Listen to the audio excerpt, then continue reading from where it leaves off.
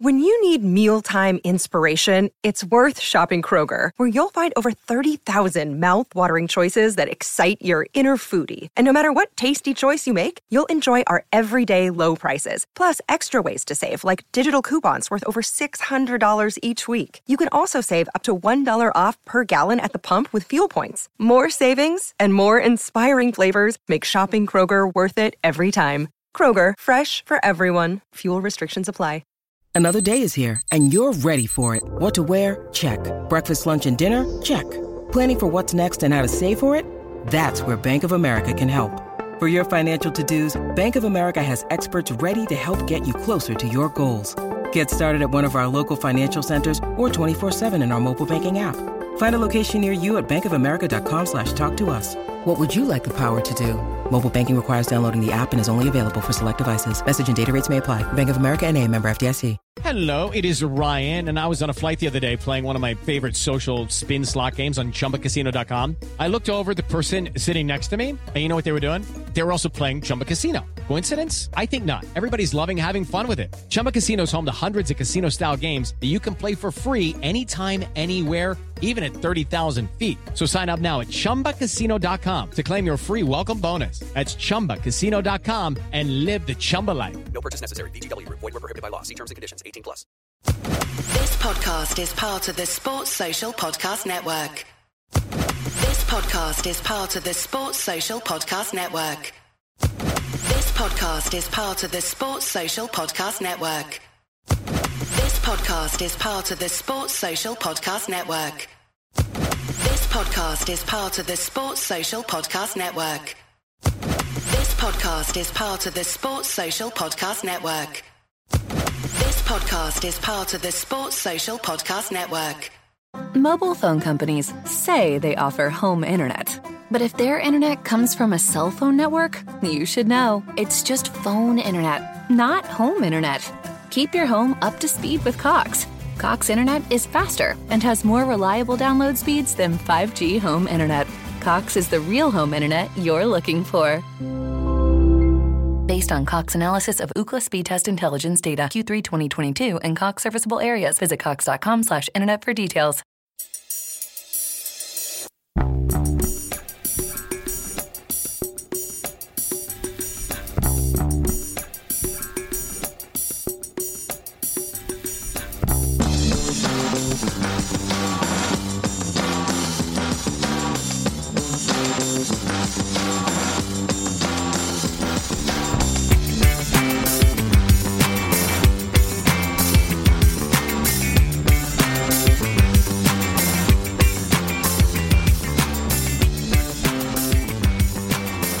Welcome back to A Celtic State of Mind. I'm Paul John Dykes, and I'm joined this Thursday afternoon by JP Mason. JP, it is one of my favourite hours of the week. I'm going to just put it out there. We have got loads to talk about, got a wee bit to catch up on, JP, and we will be doing all of that. Couple of games left in the World Cup. I see that you've got your Argentina top up. We'll have a wee chat about how that's affected Celtic as well. Domestic football is back on Saturday. JP Mason, first and foremost, have you got a ticket for the game? Well, this is one of those days where music and work win over football, because on Saturday I'm working a show at the Queen's Hall in Edinburgh with one of my favourite singers ever, really, and I genuinely can't believe I'm actually doing a show with them. As soon as it got announced, I emailed my boss and said I want to work that show, and it's Richard Hawley. Oh, brilliant. One of the best. One of the best. So then when I saw the fixtures and it was like we're away to Aberdeen, and judging by the way things are right now, I don't think I'd have got a ticket anyway, because they're like hen's teeth. They're not available. My mate Michael, who goes home and away every week, he's not got one. And he's been texting me going, if you hear of anything, let me know. So I think that's testament to the allocation issues, and if we rock up at Pittodrie on Saturday and they've got big patches of empty seats, I don't care what their fans or what any other fans say, that's mental. It's absolutely crazy that you're denying your own club money. Like, I mean, how many tickets have Aberdeen given us on Saturday? Like 1,000 or something like that? See, we've had this conversation, and you've had it with Alan Burrows on Twitter as well, JP, and I am still at a loss. I really am. Now, incidentally, there's going to be 3 shows this charity weekend where I'm interviewing, or I'm speaking to, I'm not interviewing, I'm having a discussion with fans of other football teams, JP, right? I'm going to be speaking to a couple of guys who are Aberdeen fans, a couple of Jambos, a couple of Hibbies, 3 different shows. And the reason I find that... No one else, no? Just, no. I'm going to say that could get a bit spicy. It could, it definitely could. But what I like to try and get from fans of other clubs, and we sometimes get it in the comment section from people who are sensible enough to come in and make decent, balanced comments, JP, is just what other people actually think of us, our opinions, our football club, our fan base. Because we do talk about officials a lot. We do talk about ticket allocations a hell of a lot. We talk about leaving the Scottish game. And I do often wonder what other fans of other teams think of that, think of us. So we're going to get a bit of that. It is going to probably get a bit tasty at times. But you've had the discussion with Motherwell's CEO, who I always find, certainly on the face of it, very reasonable. And I still don't understand it. I've been hearing a lot about the Aberdeen bosses talking about new stadiums, what it's going to bring to the community. Absolutely brilliant. But don't ring fence it, mate. You know, don't ring fence it just to Aberdeen fans. You can make money for your community by allowing opposition fans into the stadium. Yeah. Surely it's a no-brainer. I've not heard an argument that can defend it for me. I don't know if it's the setup of Pittodrie, because it is quite an awkward setup, isn't it? The way that the stands are, and they created that new shed thing. Is it the red shed where they've got like a fan? What they call it, the red shed. I think it's like the place there you can go if you've bought a ticket and you can just sit anywhere, you know, right. So you can sit with your mates basically. So it's not like allocated seats like in the rest of the stand. But I just honestly, I mean, obviously I'll hopefully get to watch the game on Saturday, but I'll be really, really disappointed if there's big patches of red seats when they could have been filled. We're not going to get, I wouldn't expect us to get a whole stand or anything elaborate like that, but how it's gone from what it was to what it is now seems completely absurd. You've got people that like go week in, week out, and now those people are being denied tickets. If I got offered the ticket for Saturday and I wasn't going to Richard Hawley, I would give my ticket to Michael before I would take it, because he was in Bodo Glimt, he's been St Petersburg, he's been everywhere. He goes, as I've said before, if Celtic were playing in the moon, he would be looking for a ticket. So I just think it's... Is that who you were with in Madrid? Yes, yeah. We've been playing for 25 years. He took me to my first away game, introduced me to a different side of Celtic, the best side of Celtic. Away days in Europe and all of that, you know. Away days in general are brilliant, you know. They're a great opportunity to spend some time with your friends, travelling and talking, and you know, if there's a 3 or 4 hour bus journey, you get it's an allocated time that you get to spend with that person for, you know, when you don't see them that often, and especially after the last couple of years, not seeing them hardly at all. So exactly. I mean, it takes me on. There's a wee bit of self-disclosure here, JP. Before joining you today, I was at the Bairns Nativity play, and the teacher who presented it was going on about the fact that it's the first time they've been able to do it since 2019. It really drills that home. But I then think back to, you're talking about away days, the way my old man used to do it with cousins and uncles and etc. And it was really a release of that weekend's work, the drudgery of working down the pit, getting with your mates, jumping in any form of transport and getting to that game, wherever it was. And I know it's different because virtually every game was Saturday at 3 o'clock back then. But there was a camaraderie, JP, there was a whole experience. You could feel it was palpable in the air on a Saturday afternoon in the house, waiting on the old boy coming home from that. So when you talk about away days and the experience and the fact that, you know, that there are some clubs have basically just embraced it and said, you know, we'll give you 3 stands. And I guess one of the arguments that I've heard is that it's all about home advantage. I don't think it gives you your advantage away if you give we've been beaten at Livingston a number of times and we've had 3 stands. I honestly don't think it gives your home advantage to the opposition. it would G me up as a player, probably an opposition player, perhaps more, if I knew I was going to be playing in front of a full house rather than a half-empty stand here, a half-empty stand there. And I'm not being disrespectful to clubs that don't have a big support. That's the reality of the situation. But when you've got an opportunity, and obviously the Livingston thing's extreme, giving you 3 stands is a bit wild to have 3 stands full of away fans at a ground in West Lothian. I know that, but there's got to be, instead of these cuts, like Hearts giving us half a stand at Tynecastle and Aberdeen giving us this paltry amount of tickets when they're not selling out their own home.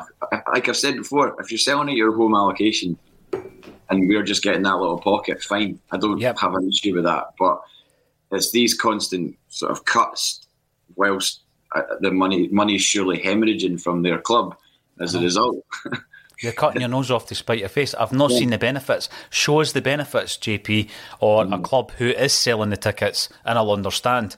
So, there'll be plenty of Celtic fans missing the game. We'll be covering it on the charity weekend. I'll be touching on that because this year we're doing it a wee bit differently, JP. We do have the 24 hours of coverage over the weekend where we'll be pushing a certain specific link, which is a link to download a single that has been recorded by The Wakes and Carly Connor. Now, you've been in this studio with Paul Sheridan from The Wakes. He's well known to many of the people who tune in to the show. He's an absolute gem of a guy. I think he's a great chanter. He's a great frontman. And he looks brilliant in this video as well. We do have a wee trailer to play you. We'll be showing you the artwork.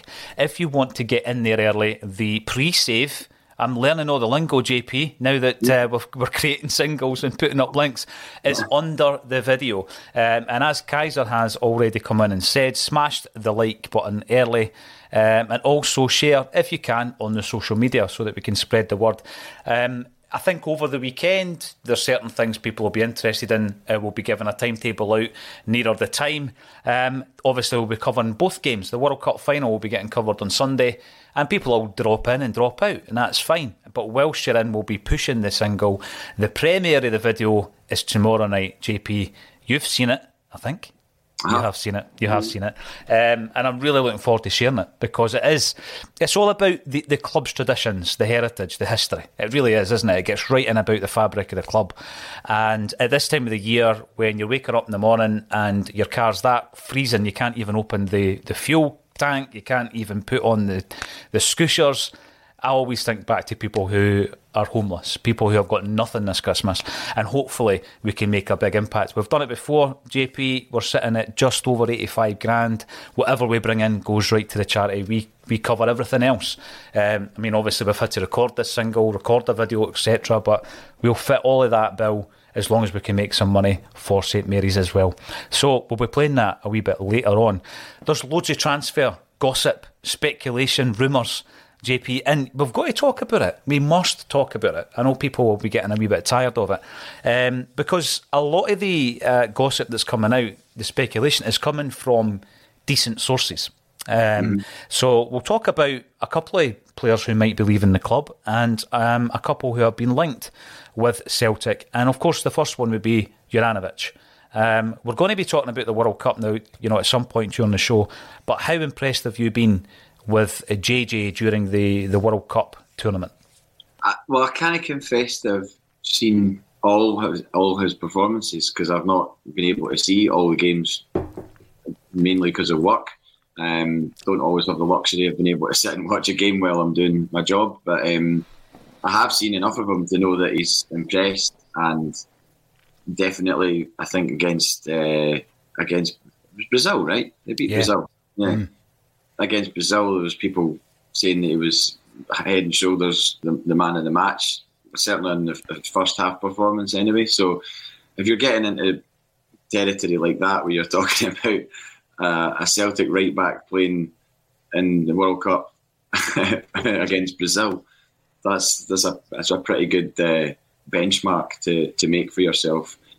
What I did start to wonder, has he been keeping these performances for the World Cup? I don't know how football players could do that. I don't know how you could be like, I'll play at 60% of my capacity in these games, and then I'll get the gloves off, and it'll be 90 to 100 for for my national team and at the World Cup. But there has to be a certain element of, if you're a good player and you know that you've got the ability to do certain things in games, i.e. come inside, go outside, make runs, when you're up against an opponent like that and on that stage, you're going to have the confidence to probably push yourself a bit more. I don't know if footballers would answer this question better than me, but I think maybe it's been a case of he's realised he's got a platform to showcase about his abilities, and he's gone for it. And I mean, if he gets a move out of this, and it looks like he probably will, and the sort of money on offer before the World Cup, I still maintain that I think a deal's been done already. I think there's a fee being agreed and there's a deal being done, and it's just a matter of time before it's announced. It seems that way in the way of Celtic these days. It seems if we're getting deals done efficiently ahead of January's transfer window, why wouldn't it be the other way around? And we control the narrative of when it's announced. So yeah, definitely. Watertight until such time as Celtic decide that they want to put it out there. It's going to be quite unusual because since Ange Postecoglou came in, no big asset, if you like, that he brought to the club has been sold on. I know that in season 1 we lost Edouard Christie and Ayer, who had already been at the club. Ayer never played under Ange. He was at the club when Ange came in. And so we have sold big assets under Ange Postecoglou. But Juranovic, if he was to leave, would be the first that he's brought in, developed, increased in value, and obviously sold on. So it will be interesting to see how we do that business, JP, and why not do it early and efficiently, because that's the way we've been doing it with the players coming in. The biggest, for me, the biggest sign is the fact that we've got Alistair Johnston in now. We've got two, beyond Juranovic, two, for me, excellent first picks at right back. I'm going to be talking a wee bit about where this leaves Ralston as well at some point during the show. The other one that was maybe a wee bit more surprising, simply because of the fact that I don't think we've seen the best of him yet. I think we've seen enough to suggest that if he was to lead the line for 25 games, he would get us goals. He would get us big goals. It's Giakoumakis. And the last time I checked his stats, and we've not played since then, he has scored or created a goal every 88 minutes in a Celtic jersey. So when he plays, he will create something. He will create or score a goal. And Giakoumakis has been the subject of some speculation, although I'm not sure how valid or how accurate the speculation is. We've got him on a long-term deal. I certainly would be in no hurry. I'd be in no rush. I don't think we're as well covered in that position as we are at right back, JP, when it comes to Giakoumakis. No, I mean, I would like to see him go at this point. I think there has to be. I saw Tony Haggerty put up something about there's still time for him to pen a deal. Pen a new deal, but should we really be offering extended deals or increased deals to guys at his age if we're going down this route of developing players at a certain age, 22, 23, 24, and then looking to sell them at that sort of 24, 25 age when they've probably got their maximum resale potential, or we will get the most money for them at that point. Whether or not we get more money for them further down the line with sell-on clauses and all that is a different thing. I think that really probably only comes into play if they're maybe like 19, 20, 21. I think how much are you really going to get for a player that goes at 24, 25, signs a 3-year deal with somebody, plays for 2 seasons, and then suddenly they're 27? How are they going to go for huge money then? Who knows? I don't know. The market's changed so much since. Mobile phone companies say they offer home internet. But if their internet comes from a cell phone network, you should know. It's just phone internet, not home internet. Keep your home up to speed with Cox. Cox internet is faster and has more reliable download speeds than 5G home internet. Cox is the real home internet you're looking for. Based on Cox analysis of Ookla speed test intelligence data, Q3 2022, and Cox serviceable areas. Visit cox.com/internet for details. This week on The Marketer's Report, Patrizio Spagnoletto, Global Chief Marketing Officer, Direct-to-Consumer for Warner Brothers Discovery, weighs in on building trust. Trust is a really hard thing to build and a really easy thing to destroy, and we have to be very respectful about that. Our partnership with iHeart has really helped us build that trust and that relationship with the on-air talent. As the #1 audio company, iHeartMedia gives you access to all. Every audience, live conversations, trusted influencers, and the data you need to grow. Go to iHeartResults.com for more. Since, I guess, like the 2000s, when it was... I don't think it's the same as it was anyway. I think it's massively different. Players' values are wildly increased to what they were, and that's because of the way that football's gone in terms of ownership in England and countries owning football clubs and things like that. It's just, there's average players go for crazy money down south, so it's quite hard to gauge. But with Giakoumakis, I wouldn't. I don't know. We don't know what's going on, if he's angling for more money or whatever, or if he's been promised more money. The old, you'll get this if you do well in the boardroom. I don't really subscribe to that being a thing. We said it before a couple of weeks ago. If it's done, it should be in writing. any sort of professional contractual agreement should be in writing. It shouldn't be a kind of handshake thing. So I don't know.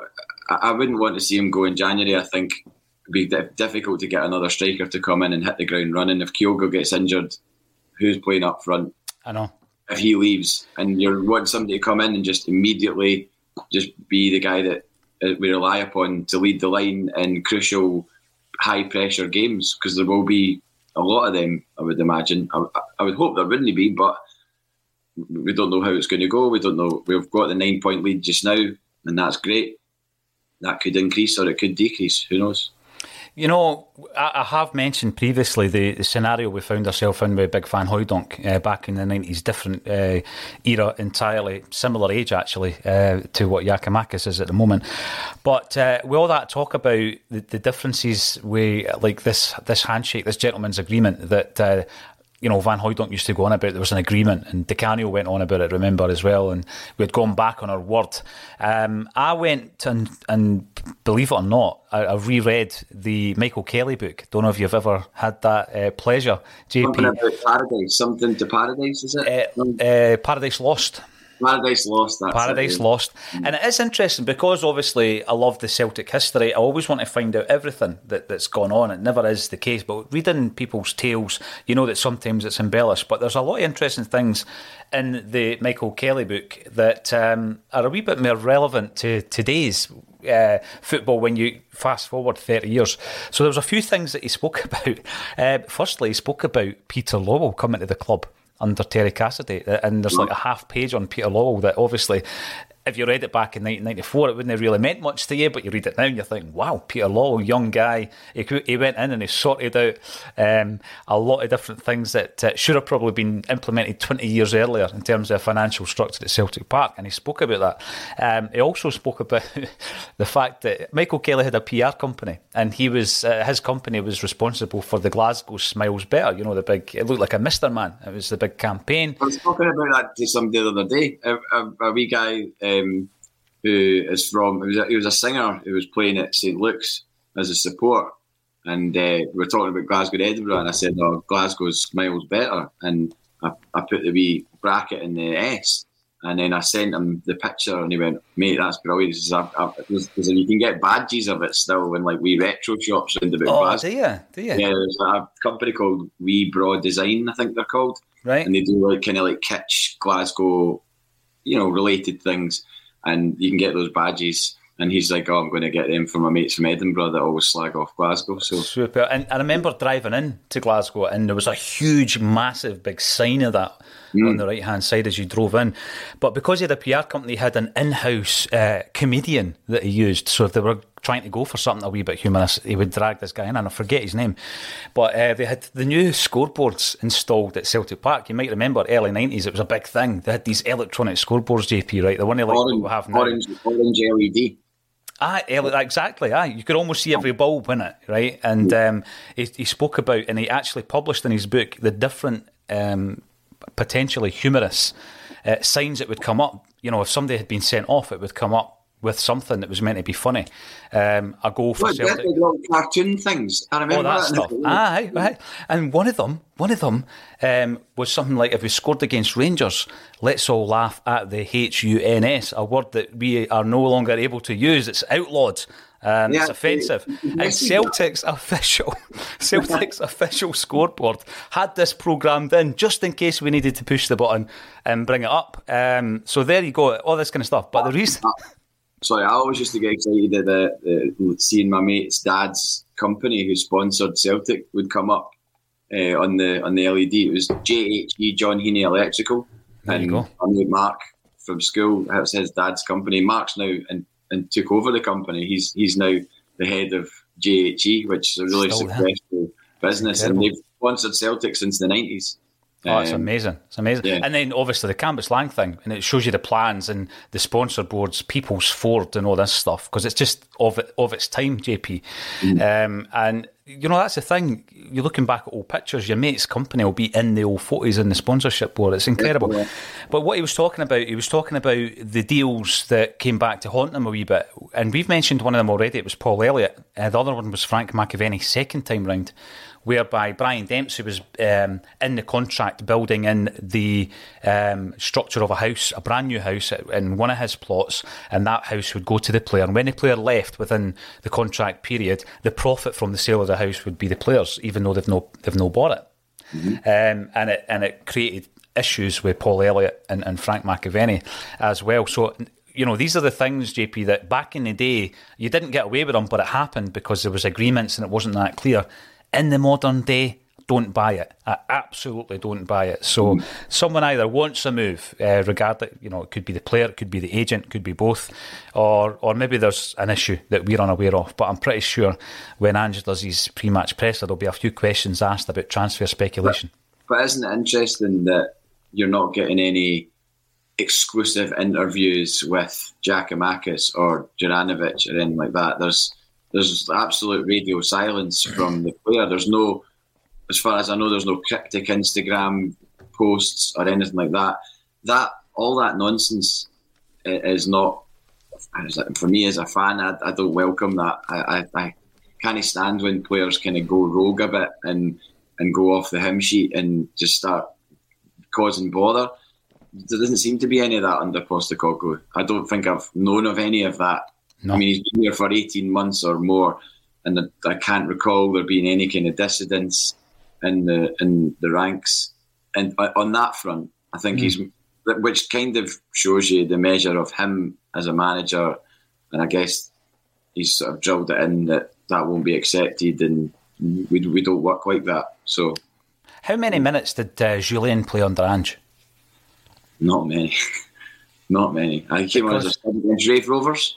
Because he's the only guy that I think has been a bit naughty with remember we mentioned at the time, the social media and all this kind of stuff.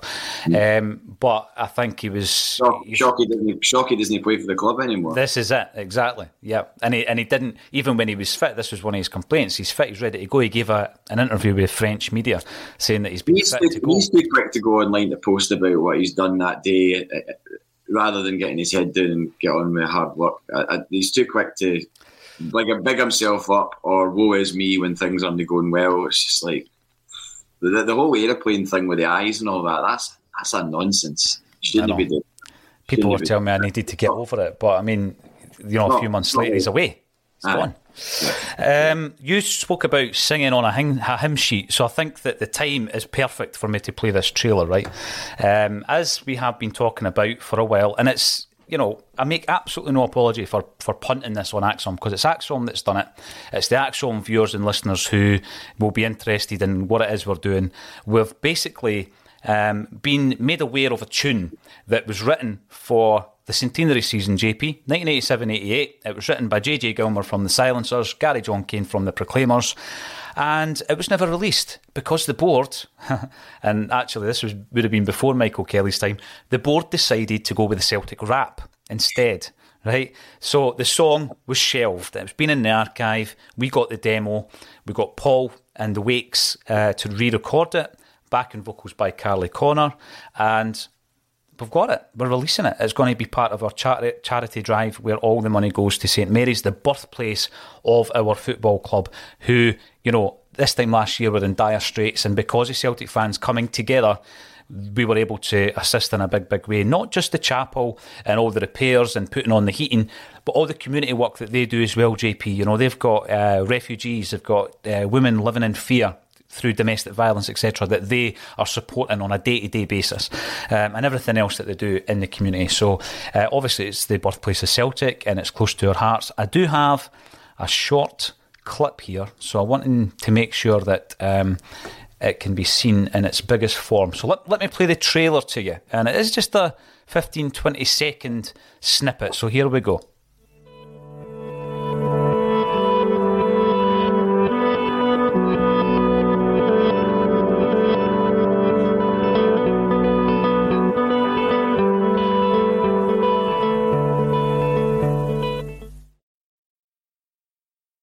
We didn't give much away, that's all I'm going to say. And obviously the quality of that video is nothing like the real video that we're going to be showing you. There's the front cover, the Wakes and Carly Connor, the Glory and the Dream. You will notice that it's a stained glass version of the mosaic, which is at the entrance of St Mary's if you ever go down and visit it. If you haven't been down there, I would urge you to go and visit the birthplace of Celtic. So that is coming out. Well, the premiere is going to be Friday night, JP. The song will be released on Monday, but you can pre-save it. You can pre-save it on the link underneath this video.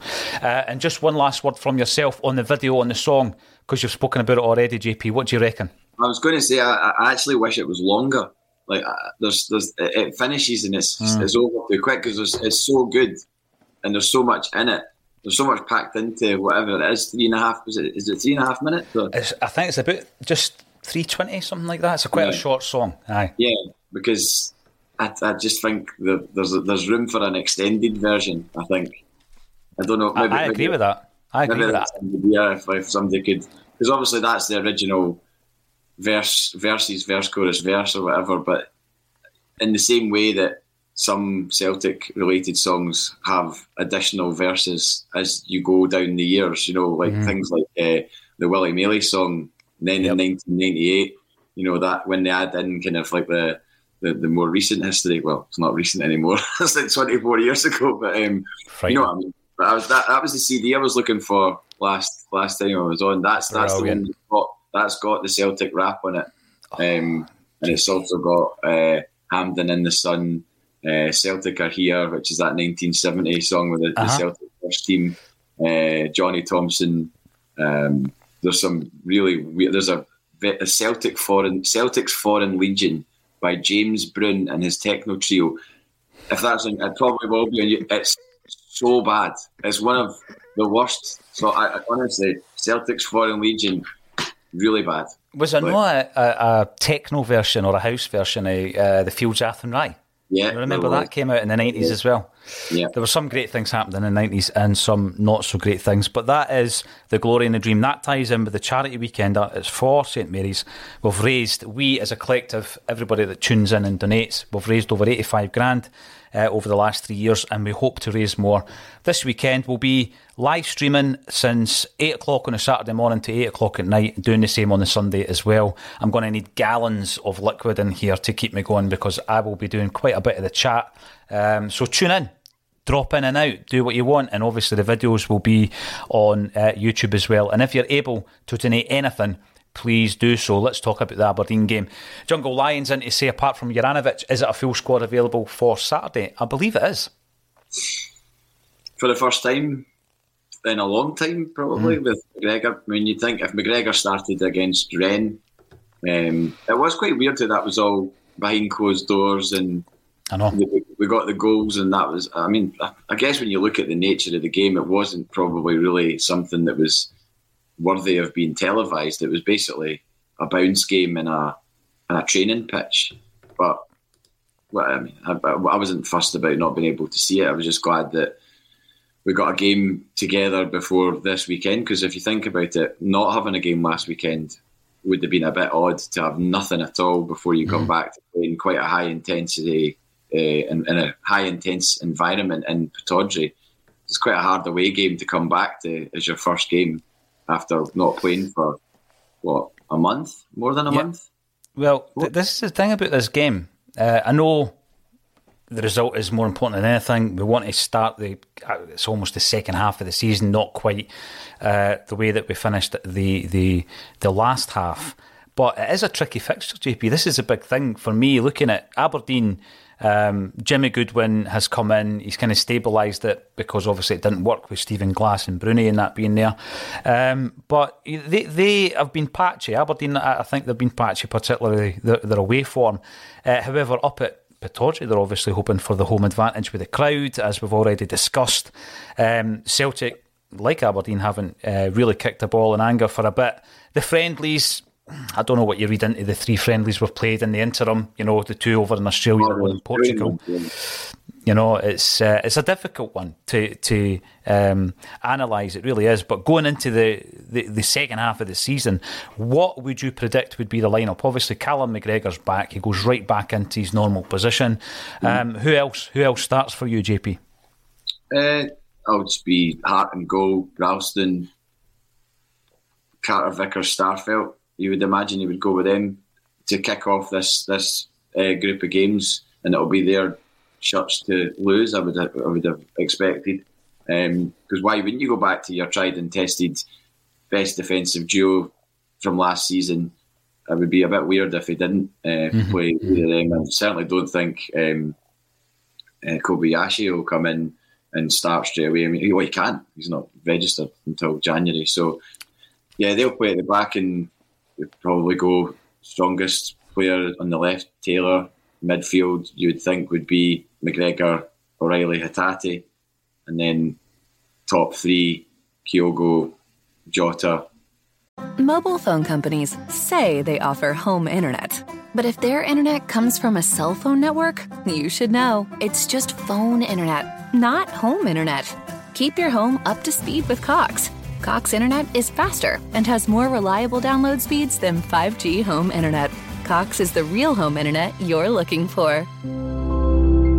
Based on Cox analysis of Ookla speed test intelligence data Q3 2022 and Cox serviceable areas, visit cox.com/internet for details. This week on The Marketer's Report, Patrizio Spagnoletto, Global Chief Marketing Officer, Direct-to-Consumer for Warner Brothers Discovery, weighs in on building trust. Trust is a really hard thing to build and a really easy thing to destroy, and we have to be very respectful about that. Our partnership with iHeart has really helped us build that trust and that relationship with the on-air talent. As the #1 audio company, iHeartMedia gives you access to all. Every audience, live conversations, trusted influencers, and the data you need to grow. Go to iHeartResults.com for more. Abada, maybe? Or maybe Maeda, I don't know, but I think that's the likely lineup. Yeah, it is. And there's a few players in there that people might argue the toss. Haksabanovic might get a start. The central defensive partnership, I agree with you as it happens. Obviously, Kobayashi could be introduced on the 2nd of January. Officially, I don't think he will unless there's a real issue with injuries. So we've got 4 players to choose from: Carter Vickers, Starfelt, Jens and Welsh at the moment. And I agree that is the strongest central defensive partnership that we've got. Starfelt, I think even since he's come back, he's looked as though his form's been okay considering how long he was out. Jens has come out and made all these really strong comments about his love for Celtic and the way that he's just kind of soaking it all up, JP. But we're in a position now where there's going to be some movement in January. We've already brought in a centre-half. And I want to know what your thoughts are on Welsh and Jens. I mean, I don't think we're going to keep 5 centre-halves. I think that's the debate. That's the debate. One of them is on loan. So, do we buy him permanently at the end of the season? I don't think you make that decision in January. And Welsh isn't playing enough games. So, of the 5, do you think that we're going to run before? Do you think there will be a departure in January? And if it's Welsh, should it be a permanent one? I mean, certainly there was interest in him, wasn't there, was it Italian teams? Were interested. Udinese and Toulouse, so French and Italian interest. Yep. This whole thing about why all of a sudden within the last 2 or 3 years has Italian football decided that Scottish football is worth tapping up, because it's no longer just a once-off. They're like constant, like you're seeing like Josh Doig being linked with Inter Milan, Lewis Ferguson's been linked with Juventus. Like, what the hell's going on? It's almost like fantasy football. It's like, Championship Manager style. If Lewis Ferguson signs for Juventus, that will be one of the most insane trajectories I've ever heard of watching football in my life. To think that you could go from being at Pittodrie to, where is it just now? Verona? But Hamilton-Accies. Starting at Hamilton-Accies, and then, I know Juventus. From Hamilton to Juve. What they once were, but all the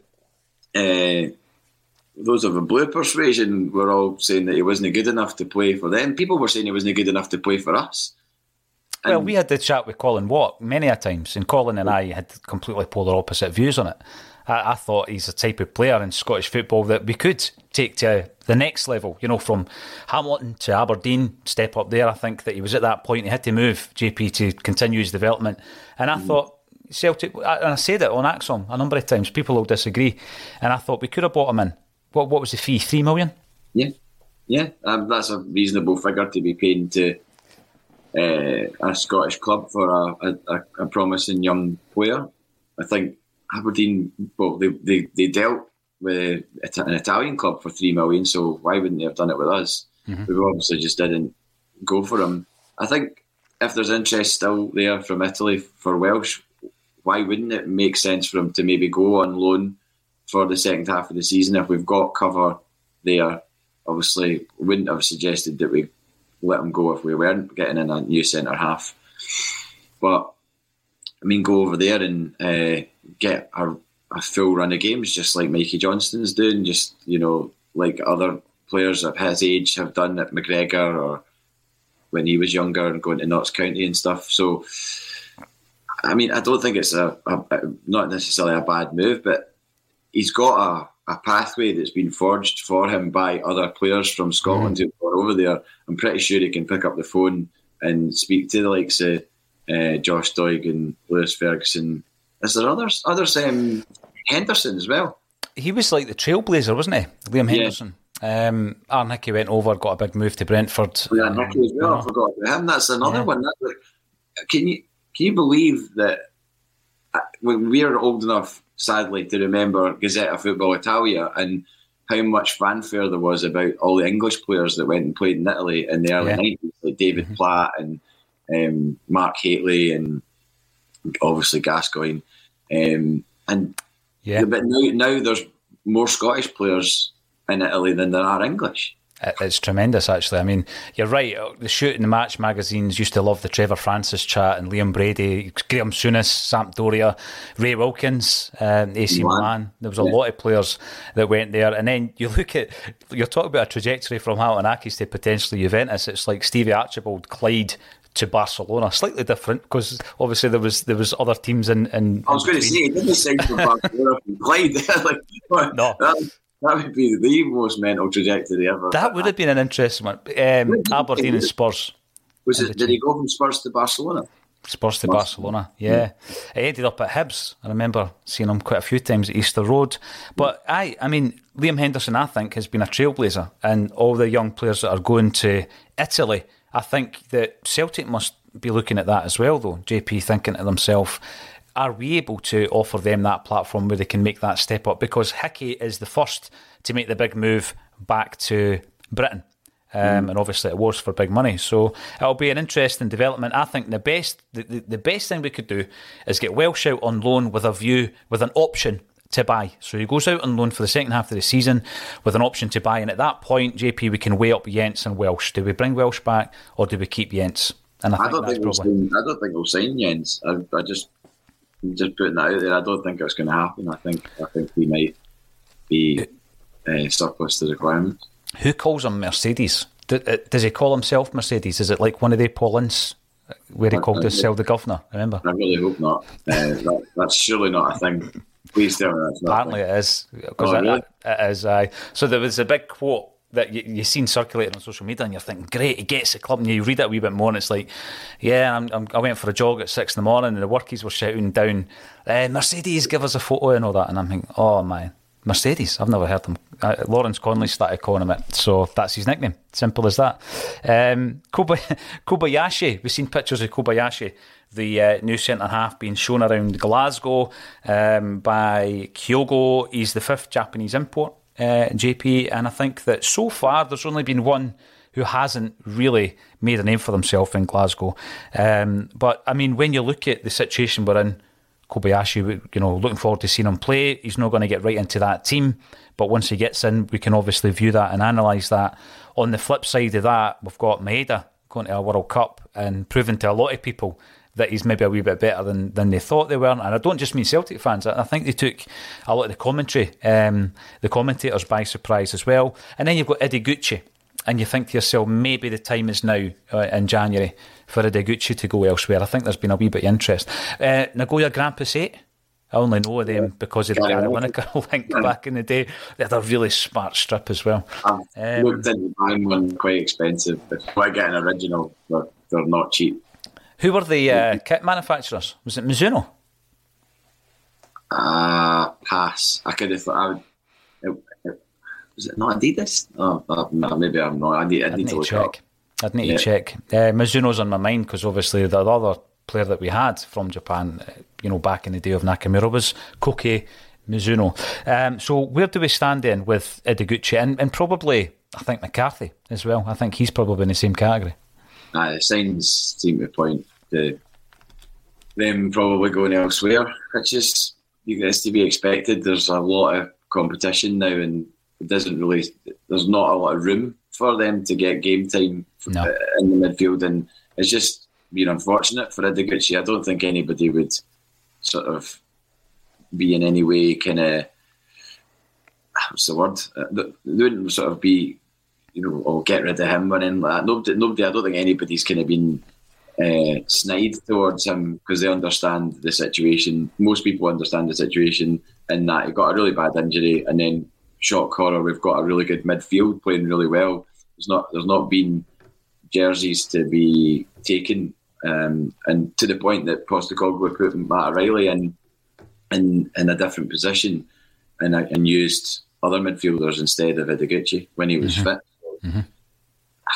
Sometimes things don't work out at clubs. I don't think we didn't pay a load of money for him or anything like that. So it's not as if it's not as if he can be added to the list of disastrous signings that we have many of, who we've shelled out lots of money for. So I think if it's a case of like the strike rate being Kyogo, Maeda, Hatate, and Ideguchi's the one that's not worked out, you've got 3 who most certainly have, and I'm excited to see Maeda back at Celtic as well after his World Cup exploits.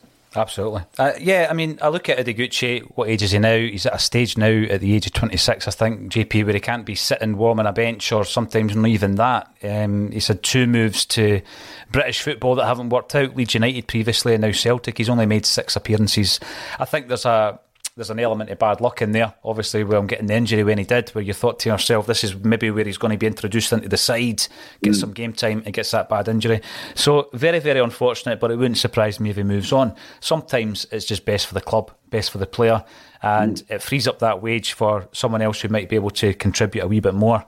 And in the second half, there's a couple of players that I will want to talk about who may well be able to do it. But before that, there's always something interesting on your shelf, JP. And I make absolutely no apologies for pointing out that next to the Celtic crest is another award, and I want you to tell us about it. I want you to tell, because I know you're a very humble guy, and I only found out about this morning. But you were down in London to receive an award this week. Well, it's only going to be there for the next half an hour or so, because I'll be putting it in my bag and taking it into King Tut's, where it will reside for the foreseeable.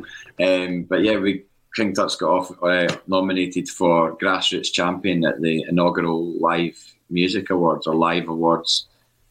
And I got asked on Saturday if I'd go down and attend on DF's behalf. So I was down there on Wednesday night. I managed to tie in going to see The Cure and the Twilight Sad at Wembley. Was no Gallagher there? Did I see pictures? No Gallagher was there. Tim Burgess was there the second night. Bobby Gillespie was there standing next to him. I was about to go up and wee guy him, and say I was at Motherwell away when the oh yeah, that was my in, and I thought, right, he'll not think I'm an idiot if I come up and say that. And Stuart from Mogwai was there as well, and he's pals with him. But then I got accosted by an American celebrant who was a massive Cure fan, and we just started chatting about the Cure, and I got waylaid, and I didn't get to go and meet Bobby Gillespie. So he was your time will come. Your time will come. Yeah, I know. But the other awards were amazing, and it was obviously incredible when we got the win. So it was grassroots champion for the venue, and I went up and gave a speech, and I've never done that before. I thought, because it's a whirlwind and all this kind of stuff, and genuinely, and I know that you'd have been the same, genuinely, you're not sitting there thinking, I'm going to win this, and then when they call your name out, I think that anybody who can compose herself in such a short space of time and go up and actually say something that's memorable, legible, the whole thing, fair play to you, JP, because I've watched the speech and I thought it was excellent, I've got to say. Well, I just knew that I probably wouldn't have many moments like that in my life, so when you do get a moment like that, you've got to... Well, I was thinking more to the point that I was like, bet someone's filming this.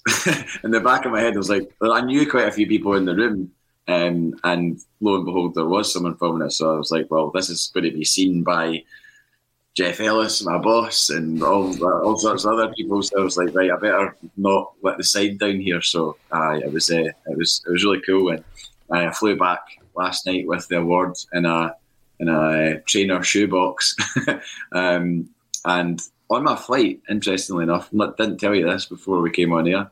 Guess who was sitting 3 rows in front of me? Who was it? Dominic Mackay.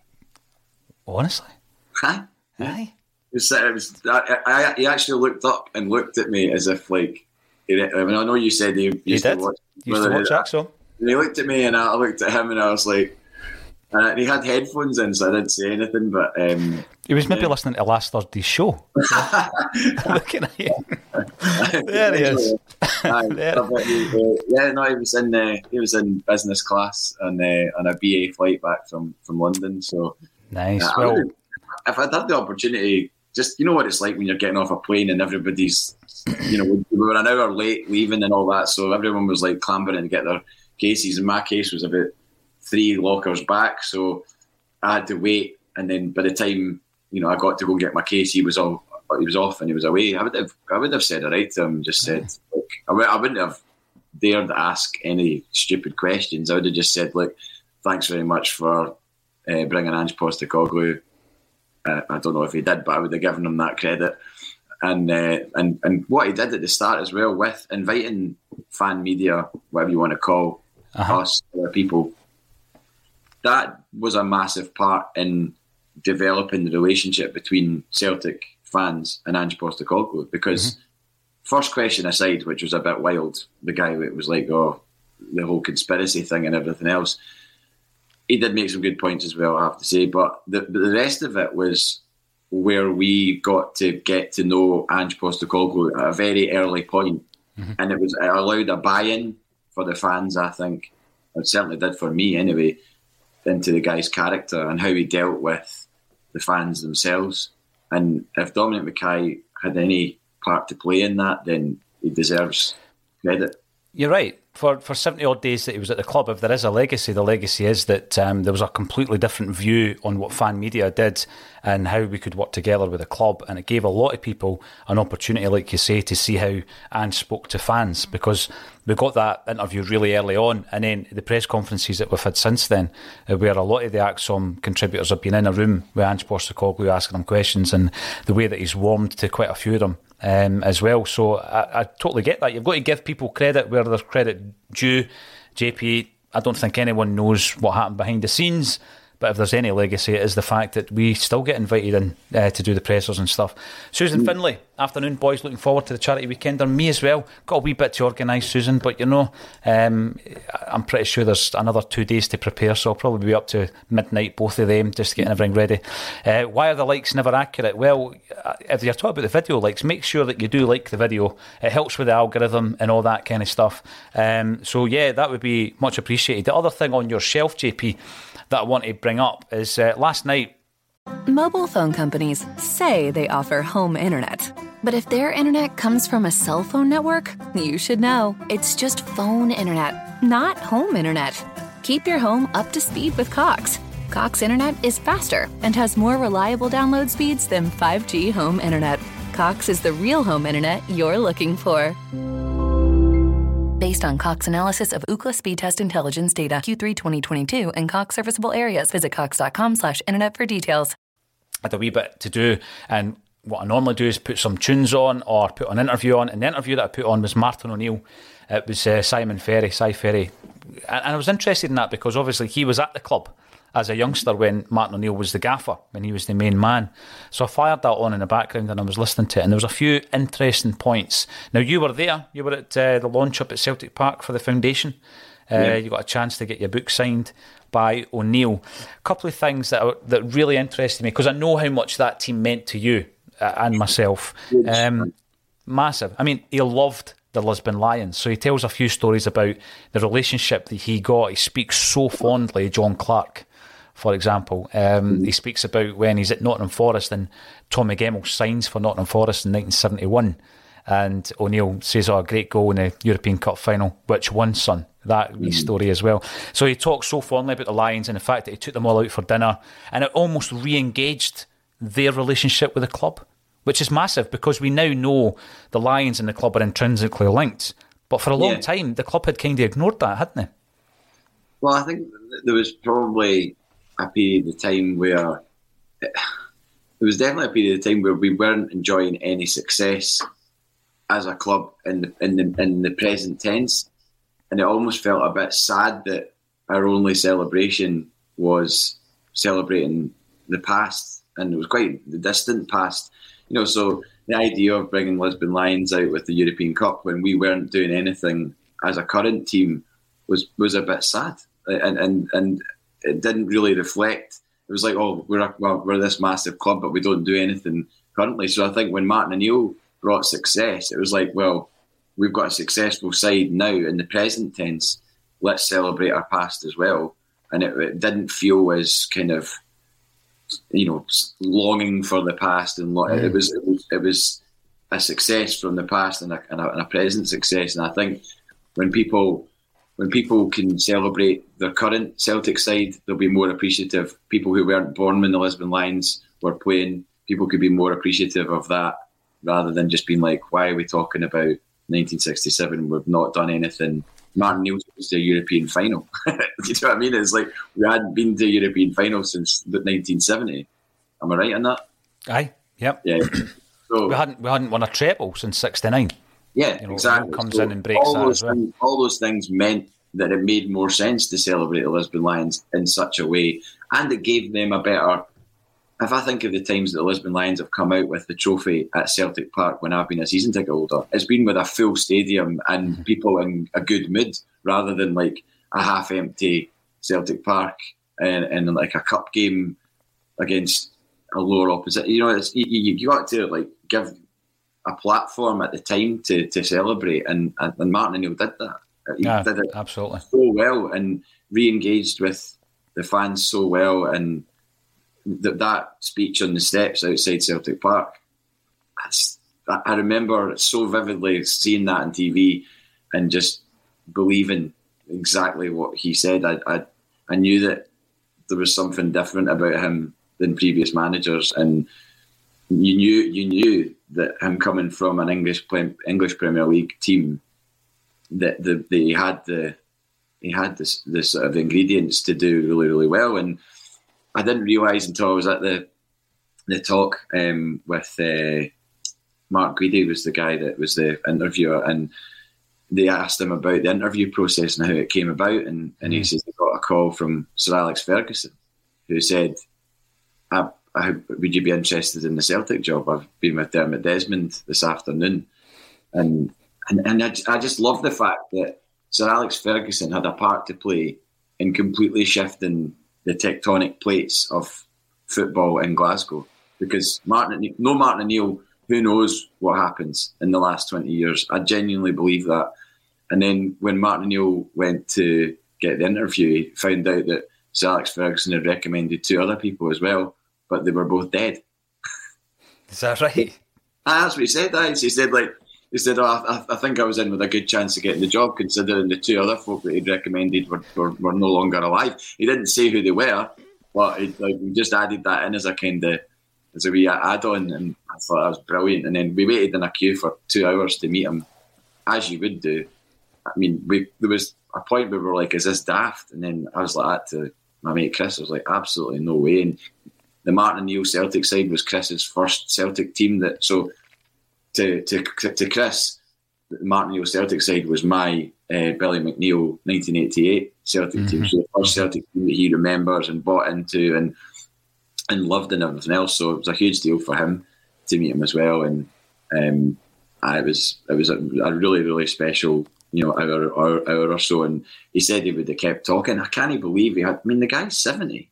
And he had the patience to deal with, I don't know, maybe 300-400 Celtic fans in that queue, and obviously was chatting to them all and very, very courteous. I think he just really appreciated the moment. Obviously, we're all buying his book. Let's not get away from the fact that there was a reason for him doing it. At the same time, though, a lot of money was raised with the ticket sales for the Celtic Foundation, and that room was packed. I think there was 600 in total. It filled to the gunnels. So, yeah. But on the note on what you were saying about listening to the Simon Ferry thing, I listened this morning to Martin O'Neill and Ken Bruce doing the Tracks of My Years. Have you heard that? Really? No, I haven't. No. He's a massive music fan, so gives me carte blanche to be able to talk about music. And anybody that's annoyed about that, like, well, this is Martin O'Neill's Celtic, Martin O'Neill's music preferences, but favourite band, the Small Faces, right? Loved in all the tracks he plays the Small Faces, the Kinks, the Beach Boys, and then latterly, Oasis. Got into Oasis, loves Oasis, and the Verve. Plays the last tune he plays is The Drugs Don't Work. O'Neill, he went to see Richard Ashcroft at the London Palladium recently, and he was just fantastic. He's a great performer, great singer. And I'm just like, I think I kind of knew this about Martin O'Neill, that he was a music fan, but I wasn't aware of how much, because he speaks with real passion about. He said, "Well, if I could have been in a band, I would have been in the Who.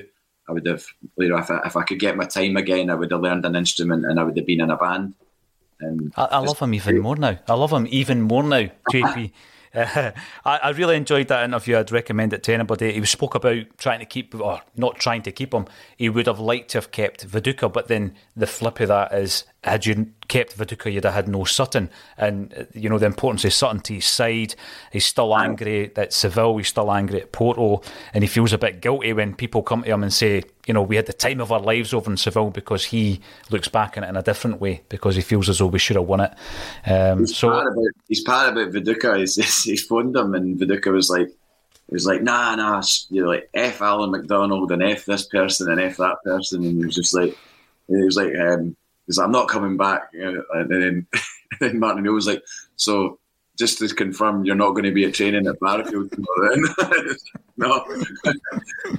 Barrafield. It's incredible, because Viduka was extremely talented, but you hear the story at Inverness, you hear that kind of story, and you think to yourself, there's a disrespect there, for the individuals that he mentioned, but also for the football club. You know what I mean, JP? And taking your boots off at half time and more or less refusing to play the second half against Inverness and all that kind of stuff. My respect went out the window for him. I just kind of thought, right, another mercenary, put him in the bracket with Van Hooijdonk and Di Canio, etc. And he went on and he spoke about, Mark Viduka, this is now, spoke about the fact that there was a £38 million bid when he was at Leeds United. £38 million bid by Man United to sign him from Leeds, and he never went. He ended up, I think it was Middlesbrough and then Newcastle, and he now runs a coffee shop in Croatia with his wife Ivana. So if you're tuning in, Mark, you could have had it all, son. You could have had it all. And now, I didn't know that about Man United. I had no idea. 38 million. There's a few comments coming in here about Brown Brogues and all that kind of stuff, and although we don't talk about Rangers, our challengers, I'm going to point out that what you were talking about there with regards to O'Neill, Stevie Mullen, who was regularly on the Axon Bulletin, 2.5 years ago, 3 years ago. Really enjoyed chatting. It might have been kind of Thursday, Friday time. Really enjoyed talking to Stevie. Stevie was of the exact same view. JP, you know, the man O'Neill and the changes that he made was incredible, because even after the takeover, obviously we stopped the 10 in 98, but then you had Joe Venglos coming in, you had the John Barnes situation after that, a lot of money getting spent, but no real domination. And if you look through the decades of Rangers pre-2012, post-2012 and dominance, Rangers dominated the 1950s. Celtic had a few successes, the 7-1 game, the double in 54, Coronation Cup. And then Rangers dominated the 90s, but we all know that there was a kind of subtext to that period as well. Celtic were virtually going out of business whilst Rangers were basically spending the bank's money because it was debt that they were spending the money. And every other decade in the 60s, the 70s, the 80s, the 2000s, the 10s and the 20s have been dominated by Celtic. You just got to look at the facts. And when you look at the narrative that we're getting in the mainstream at the moment, and people might say you shouldn't be surprised at this, but it's sometimes laughable, JP, the narrative that you get, because the gap at the moment, it's 9 points in the current title race, but the gap between the two clubs is massive. Well, it's absolutely huge. They need Michael Beale or Mick Beale to do with them what Martin O'Neill did with us in 2000. That's what needs to happen. And they're putting their hopes on a guy who's managed 22 games in the Championship in England to do that. He might well do it. And if he does, well done to him. And, whatever. But it's not... That's the kind of thing that needs to happen for them. Genuinely. They need to have that kind of... He needs to have that... Seismic. You're right. That's a seismic impact. The change. Yeah. It really is, and because we are getting stronger, we're not getting weaker. We're getting stronger because you can see the way that the team's going and the way that the recruitment's going. We're not making mistakes in recruitment. They're constantly going, how are they getting Hatate? How are they getting Matt O'Reilly? How are they getting Juranovic? How are they doing that? Because they can't understand why there's not a similar level of recruitment. I'm not making it up. That's what they say. Anyway. No, but it's interesting that you bring that up, because the 22 games, I don't know if I've mentioned this, but I spoke to a QPR fan a fortnight ago, and he was less than impressed by Michael Beale. He says, you should have no fear the fact he's coming up there. So there you go. And the other thing, again, I don't know what you think about calling Celtic the other team. I don't know if there's been a big play on that. I think that when you're a manager at a football club, you can go two ways with that one, JP. You can be very respectful, and I think Martin O'Neill was always respectful. Remember, to Rangers, always respectful. Spoke about them being their benchmark, and by the way, he was being respectful. He wasn't just playing the game. Or you could go the other way and just call it the other lot or the other team, because you know that it's going to play into the hands of the fan base and you're going to get a wee bit of the kudos from them. But to be honest with you, it doesn't bother me either way. I know there's been a big play on it. It's made headlines. If a Rangers fan was to call you the other lot, the other team, the other pod, I don't expect any more from that kind of that kind of level of individual. So it doesn't bother me in the slightest. It doesn't bother me in the slightest either. I mean, if that's what is getting their sort of their excitement levels up, I'd rather concentrate on being excited about a football team than excited about what someone says in a presser, or whether they're going to wear a suit to the game or a pair of brogues to the game. I mean, that's an absolute nonsense. I genuinely thought it was a parody when I saw that article, and then I was like, of course it's not a parody. Of course we're living in the same times that we've always lived in, where importance is placed on things like that when they really mean so little. I just, as long as all that noise is happening, we'll just concentrate hopefully on winning football matches and getting our recruitment right and getting stronger, as the strapline says. Absolutely. Now, we've gone on a wee bit today about the Charity Weekender. There's a lot to organise, but we're going to be streaming, and there's going to be some pre-recorded content for 24 hours over Saturday and Sunday. All money's raised, both through the donations link and through the downloads, will be going to St Mary's, the birthplace of Celtic. Tune in tomorrow night at 7 o'clock on the channel. Subscribe to the channel, because we're going to premiere the video with Paul and the Wakes, featuring Carly Connor. You won't be disappointed. Let's spread the word. Let's see if we can make a wee dent in this over the next week or so. JP, who knows what happens once it's out there? You know, it just might ripple, and that ripple effect can go far and wide when it comes to the Celtic fan base. Have you heard some of the Christmas number ones in the last few years? I know. I'm not saying we could get to number one, but it's amazing what the power of downloading and streaming can do. Because if you get a tribe, if you get a wee tribe, and I think there is an Axom tribe there with the subscribers and the followers. There's also a lot of idiots in the world, Paul, who have clearly got those terrible songs to number one. So, yeah, get behind it, and let's make some money for charity. JP, I meant what I said. Thursday afternoon, always an enjoyable hour. It's been an absolute pleasure. Thanks everybody for getting involved in the chat. Subscribe to the channel, and thank you once again, JP Mason, for joining me on A Celtic State of Mind.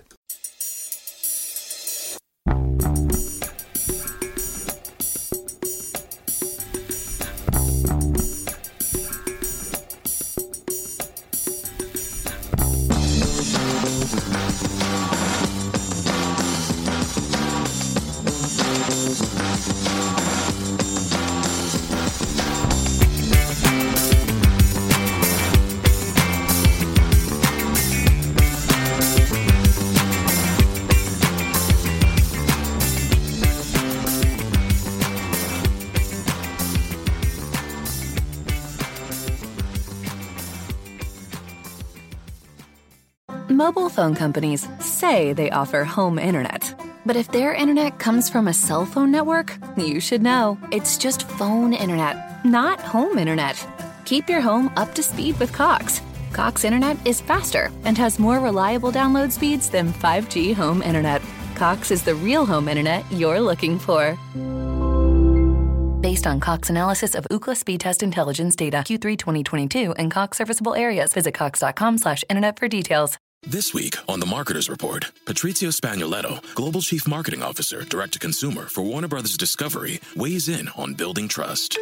Trust is a really hard thing to build and a really easy thing to destroy, and we have to be very respectful about that. Our partnership with iHeart has really helped us build that trust and that relationship with the on-air talent. As the #1 audio company, iHeartMedia gives you access to all. Every audience, live conversations, trusted influencers, and the data you need to grow. Go to iHeartResults.com for more. Sports Social Podcast Network. Sports Social Podcast Network. Sports Social Podcast Network. Sports Social Podcast Network. Sports Social Podcast Network. Sports Social Podcast Network.